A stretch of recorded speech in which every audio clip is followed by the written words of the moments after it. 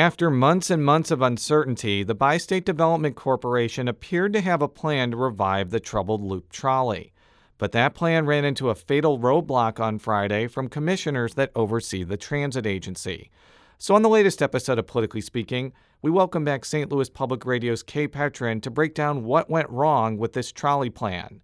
We also talk with the Kansas City Star's Brian Lowry on how Missouri's Republican senators are navigating the impeachment trial of President Donald Trump. Let's hit the music. This is the Politically Speaking podcast, the definitive show about Missouri politics. It's a little complicated in Bolivar because there is a Parsons family there. But we also knew that it was important to make sure that we got to where we needed to go. You know, if you walk in a room and you're getting ready to make a decision and everybody in the room looks like you need to stop. And right now what happens in the United States Senate is as critical as anywhere else in the country. I really want the state to succeed. Well, we want everybody to know that we're all working together. I just worked hard to try to build my name where I didn't have the money. Welcome to the Politically Speaking Weekly News Roundup. I'm your host, Julie O'Donohue, and I'm here with my co-host, Jason Rosenbaum. And we are here with our co-worker. I'm Kay Petrin. Today we're going to be talking about the final death, maybe, of the loop trolley with Kay. And later on in our program, we're going to be talking about St. Louis County and how they're handling panhandling, as well as checking in with Kansas City Star reporter Brian Lowry about what's going on in Washington, D.C. But first, the loop trolley. Kay, we're recording this on Friday afternoon. What happened today? There was a meeting this morning which was sort of described to me as a check-in, where Talby Roach, the CEO of Bi-State, came up with his plan. He's going to present the plan to the committees, and they're going to say, okay, take this on to the full board of commissioners. We're going to vote on whether or not we'll take over the loop trolley. And from my understanding, it's a plan where Bi-State was going to use unused federal funds to basically revive the trolley for over a 4-year period. Yeah, basically, because the trolley already has about $800K a year that's expected to grow from this tax district. So the idea is, okay, we're maybe about $250,000 a year short. We can use leftover money that, wasn't enough money to buy a bus in this other federal grant, and we can pile it together from different grants and keep the trolley afloat until the tax growth has been enough that it's self-sustaining. So we should probably get to the part where it died. So what happened, Kay? So the commissioners heard the plan that Talby Roach brought to them. It's a bunch of commissioners who are also committee members. I think about 9 out of the 10 people there were also commissioners as well as on committees. And so they heard the plan and they said, nope, we are not sending this on to a full board of commissioners vote. So you actually talked with Talby Roach after that happened, and we're going to play a clip now from that exchange because I think this is pretty telling about the future of this very troubled project. Are you going to be coming up with revised versions of this proposal or trying to answer some of the concerns that they had, or is this sort of it for Bi-State taking over the trolley? At this point, that's it. I was tasked with putting a detailed plan together, and so I did do that. And I think there was a lot of aspects that were good and thorough, but of course there were some concerns, as there are with any complicated project. And this is how we look at projects as a community. We try to look at them honestly and straightforwardly, and we try to see how they fit within the fabric. And, we didn't answer all those questions adequately to get a yes, and so now we're going to move on. And as far as Bi-State is concerned, I won't be moving any more forward. I have so many questions about this because on Tuesday, when Mr. Roach presented to the St. Louis County Council, I think he made it sound like this was going to get approved. And I think the assumption of everyone on that council, including some people who were rather irritated that the trolley would live to see another day, thought it was going to get approved too. I honestly also had the sense that that he thought it was going to get approved. He never explicitly said as much, but there was a lot of sort of this is a functional plan. It's not a perfect situation, but this is the best path forward, is sort of how he kept presenting it. The commissioners just really weren't convinced. There were a couple things that came up. People were like, well, why aren't we finding, a private sponsor to run it? What happened to there was a letter that Justin Zimmerman brought in that was a private CEO, he said, who had pledged up to $8 million in support to the trolley that they hadn't come through on. He's like, who's hunting down these people and asking them for money? Why is this coming to Bi-State right now? And so there were a lot of questions sort of to that effect, and the commissioners who were on those committees just were not convinced. What is the federal government going to do, given that it funded a lot of this, and it's not operating? I would imagine the feds are not super pleased with this situation. So the regional administrator for our area was at the event, and he basically said, look, the grant for this trolley, 25 of the 36 million comes with a you have to finish this project and run it sort of assumption built into the funding. And he said, if you do not fulfill that obligation, we have the right to sue. I think the other thing that's come up, and the reason that Talby Roach told St. Louis County Council on Tuesday that they needed to move forward with this, was he has said several times that he thinks if the trolley failed, that it would be harder for St. Louis and the entire region to get money for transit in the future, that the FTA would look at this and say, well, we're not going to give you money when we can give it to Cleveland or somewhere else that was bidding for competitive funds.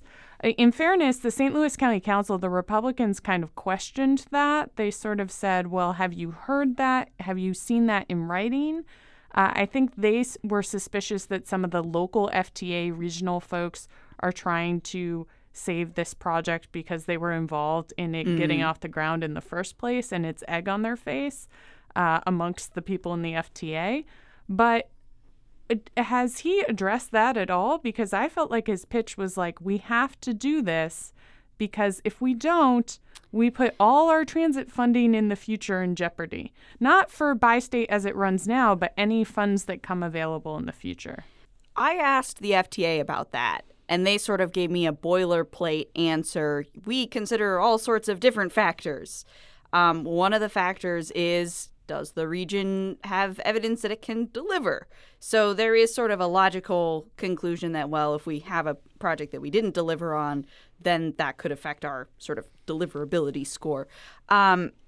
The other sort of source of this is there's Talby Roach provided an email from a D.C. lobbyist that sort of said, well, I also work with Fort Worth, and they were in a situation where they returned a grant, and then I had all sorts of issues getting them, these federal grants in the future. It seems like there's a lot of complicating factors there. It's not a one-to-one situation with St. Louis, so it's hard to say. So the local administrator from the FTA did sort of say in the meeting, look, if we're going through this litigation to try to get $25 million back, and we get an application from St. Louis, I mean, does that sound like a good idea? He didn't outright answer the question or sort of say, we're definitely denying you or anything like that, but he sort of phrased it rhetorically. Interesting. Well, even though the loop trolley is dead, I am confident we will be talking about it again, and we will have Kay back on the podcast to talk about it again. But I want to thank you for coming in and explaining some things to us. Thanks for having me. And for our second segment, we're talking about panhandling regulations and vagrancy laws in St. Louis County. Jason's going to take over hosting duties because I covered this issue this week. So, Julie, what exactly is going on about vagrancy and panhandling in St. Louis County? So, it appears that the staff attorneys at the county have told the St. Louis County Council that they need to change their vagrancy laws because the vagrancy laws are potentially unconstitutional. And I would say if you look at the vagrancy laws, you can kind of understand why they might be problematic. So I'm going to read a bit of the vagrancy law so people really understand what it says. So the county's current ordinance declares that a person can't be a vagrant, and then it defines what a vagrant is or who a vagrant is. And these are the ways it defines that. It's a person without any visible means of support who may be loitering around houses of ill fame, gambling houses, or places where liquor is sold or drunk. There's another definition where it says a vagrant person is a person tramping or wandering around from place to place without any visible means of support. That was my favorite definition. If you take that literally, when I go for a run in Richmond Heights and I'm just wandering back, you could make an argument that I am a vagrant. I mean, I'm not a lawyer, but the way this reads to me is they're trying to criminalize people who are homeless, and that is something that is unconstitutional. You can't discriminate against a person just because they don't have a place to live or they don't have a job. You can't start taking their rights away. So anyways, the county council has been told they need to change these laws. We think the impetus for this, although that's not been confirmed by the county, but nevertheless it seems to be the impetus, is that a man has sued, a man who is asking for money at Interstate 55 in Lindbergh, who doesn't have a home, has sued the county because he keeps getting ticketed for asking for money. I think he's approaching cars and asking for money. And that lawsuit, I mean, it's scheduled right now to go to trial in April. I wouldn't be surprised if they settled.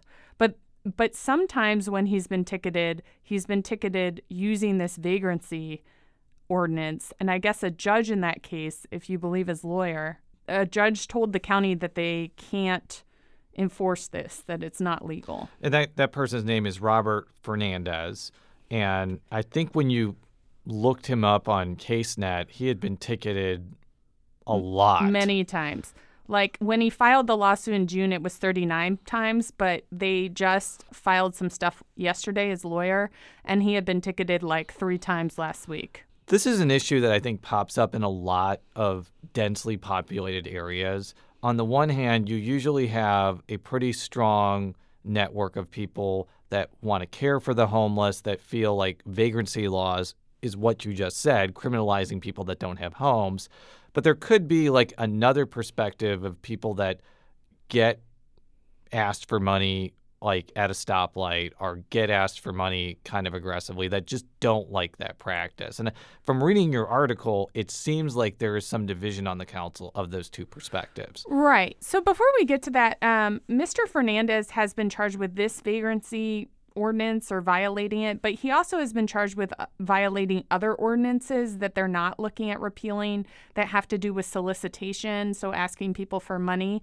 So I'm not going to get into that because that's not the issue, but it's not just that he's been charged dozens of times or ticketed for violating the vagrancy ordinance. There's a panoply of things he's apparently received tickets for. But yeah, there is a split on the council.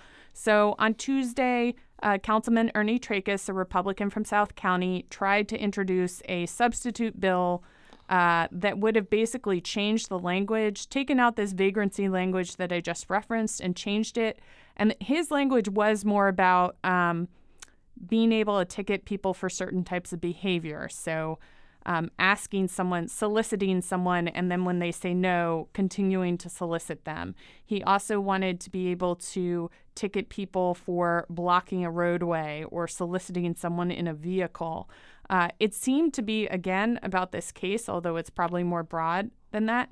And I wouldn't say that we know that the Democrats are opposed to some of that. It was more that they were not happy that he was trying to introduce this at the meeting and have that discussion at the meeting because they want to talk about it this Tuesday. Yeah, and I think especially when you talk about people soliciting in the middle of a roadway at a stoplight, that gets into some really tricky legal terrain because if this person was on a sidewalk, I think it would be pretty clear that they have the right to ask somebody for money. But when you're standing in the middle of the road and when you are potentially posing like a danger to not only yourself but to other people, that's where I think this really does become kind of a difficult policymaking endeavor. Yeah, I think Lisa Clancy said it's a delicate balance. You know, you have to balance people's civil rights. People do have the right to express themselves, and sometimes that applies to situations where people are panhandling. But also, you know, there are aggressive situations that many people in the community don't want to tolerate. They think it's a quality of life issue. Sometimes people are scared if someone's like following them down the street. I mean, not even if they're in a car, just following them down the street and asking for money. So I do think that this is like an issue that comes up in local government a lot. And I also think there's a split even among like homeless activists about what to do when you encounter somebody who's asking for money. Some would say, give him $1, him or her $1 or $2. Others are say, don't do that. Give money to like a homeless shelter or some agency that could come in and help them. But I know that's kind of separate and apart from the issue that's being dealt with in the county council right now. Yeah, well, I guess we'll see what happens on Tuesday. So now we're going to take a quick break to hear from our sponsor. When we come back, we'll be talking to Brian Lowry, the Kansas City Star's Washington, D.C. reporter, about Missouri Senators Josh Hawley and Roy Blunt and President Trump's impeachment trial. And we're back from break. Jason and I are talking remotely to the Kansas City Star's D.C. correspondent Brian Lowry, who is in a phone booth. Again, Brian? Yeah, I'm in a phone booth in the Senate Press Gallery. I didn't know those still existed. Well, it's the Senate loves its rules and traditions, including phone booths. We are having Brian on the podcast so he can update us on what's going on with our Missouri senators during the impeachment trial. Brian, can you give us an update? I want to start with Senator Josh Hawley about where exactly he stands on impeachment and what he's been doing as these proceedings have been going on. Well, Hawley has been pretty outspoken in his criticism of the House managers, the House lawmakers who are serving as the prosecutors. The other day, he stepped to a crowd of reporters just to outline his criticisms of them, and noted that he was a former clerk of Chief Justice John Roberts, who is presiding. And before we actually got into the actual trial, as some people recall, Hawley had put forward this legislation that would have enabled the Senate to dismiss impeachment if the House didn't send over the articles within 25 days. He did get a number of co-sponsors to that, including Senate Majority Leader Mitch McConnell. Hawley, by his own admission, has really kind of talked about how that was meant to put pressure on House Speaker Nancy Pelosi. She did end up sending over the articles, so you can judge for yourself whether or not you think Hawley's legislation had a role in it. But it never got a vote because it was more of a thing that was like kind of played into the messaging about the Senate Republican messaging about the delay. So here is actually Senator Hawley talking to reporters. This is a clip that was sent to Missouri reporters by Josh Hawley's office. I thought yesterday was really an extraordinary performance by the House managers. They managed to alienate senators, attack their own jury. When you had Representative Noddler up there saying that it would be treacherous for senators to vote against their amendments. This was like at 12:30 at night, that it would be a vote against the United States. That, of course, brought an admonishment from the Chief Justice of the United States, and rightly so. So if the point was to go on for 13 hours to no apparent purpose, frequently using rebuttal time just to delay further and to alienate the very senators that they're trying to convince, then I'd say it was a raging success on their part. But if the point was to try to convince people, I think they're off to a terrible start. So from listening to that clip from Senator Hawley, I think there's an obvious question that comes from it. Was there ever a chance that had the House managers done something differently, that roughly 20 Republicans were going to vote to throw a president of their own party out of office?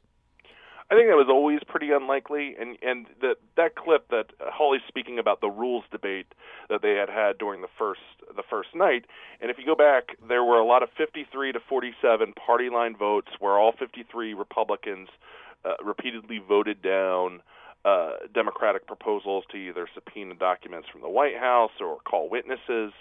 Now, Republicans say they can come back to those issues later on, but one thing that's pretty clear from that is that going into this process, both parties are pretty fairly in their own camps. So the House managers' arguments aren't really having an effect in swaying them at this point. Is Josh Hawley the only person in the Senate who has this former professional relationship with Chief Justice John Roberts? I actually find that kind of interesting.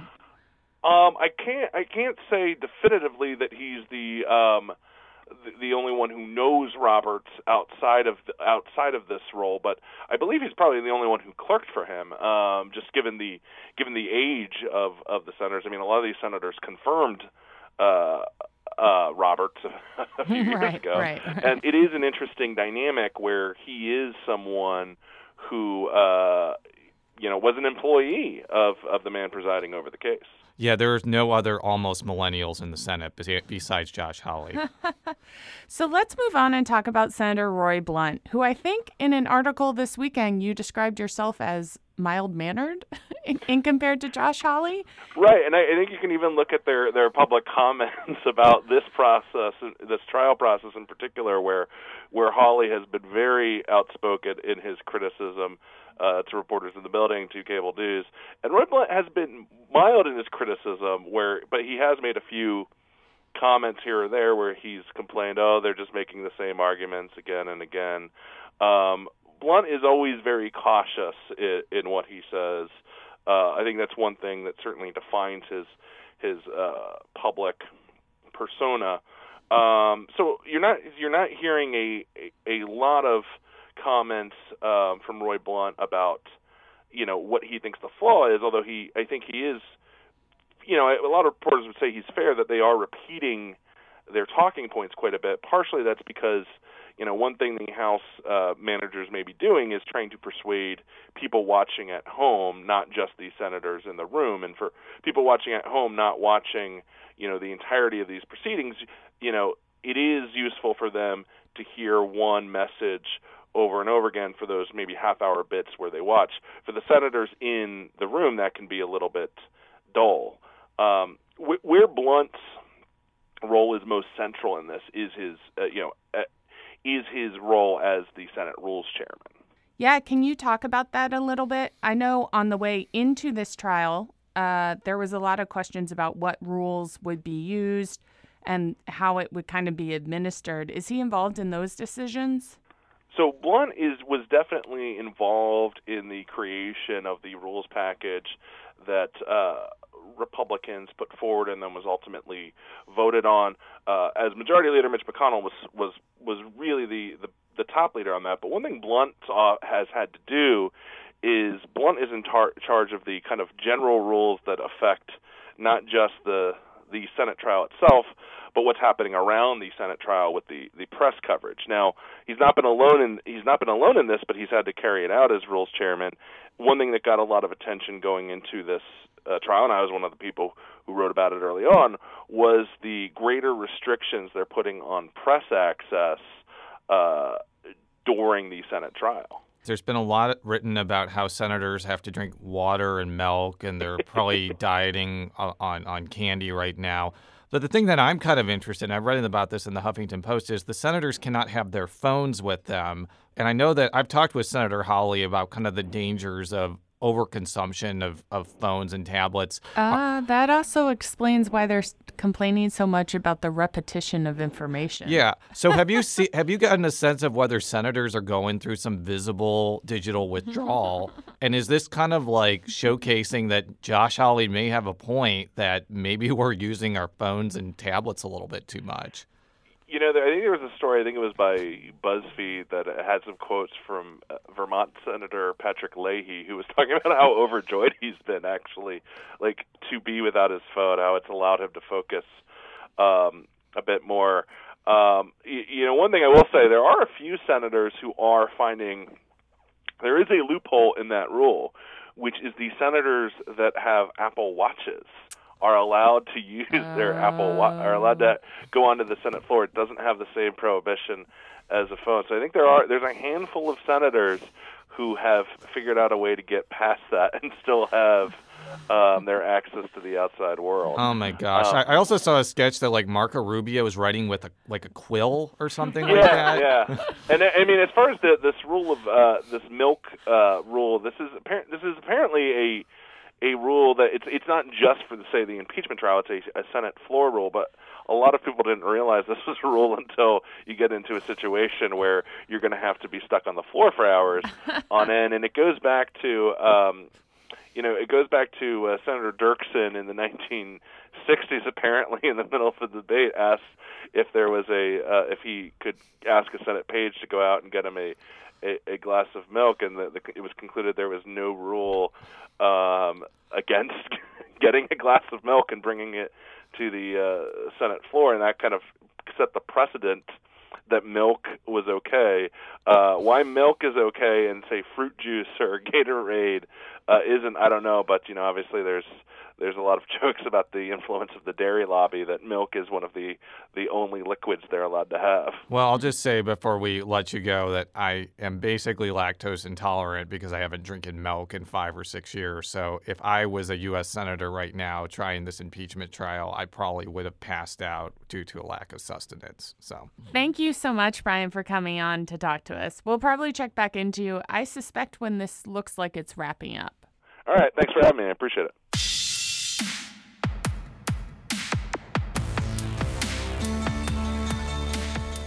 So now we've come to the last segment of our show, which we call Show Me Something, where we talk about what in Missouri politics is catching our eye this week.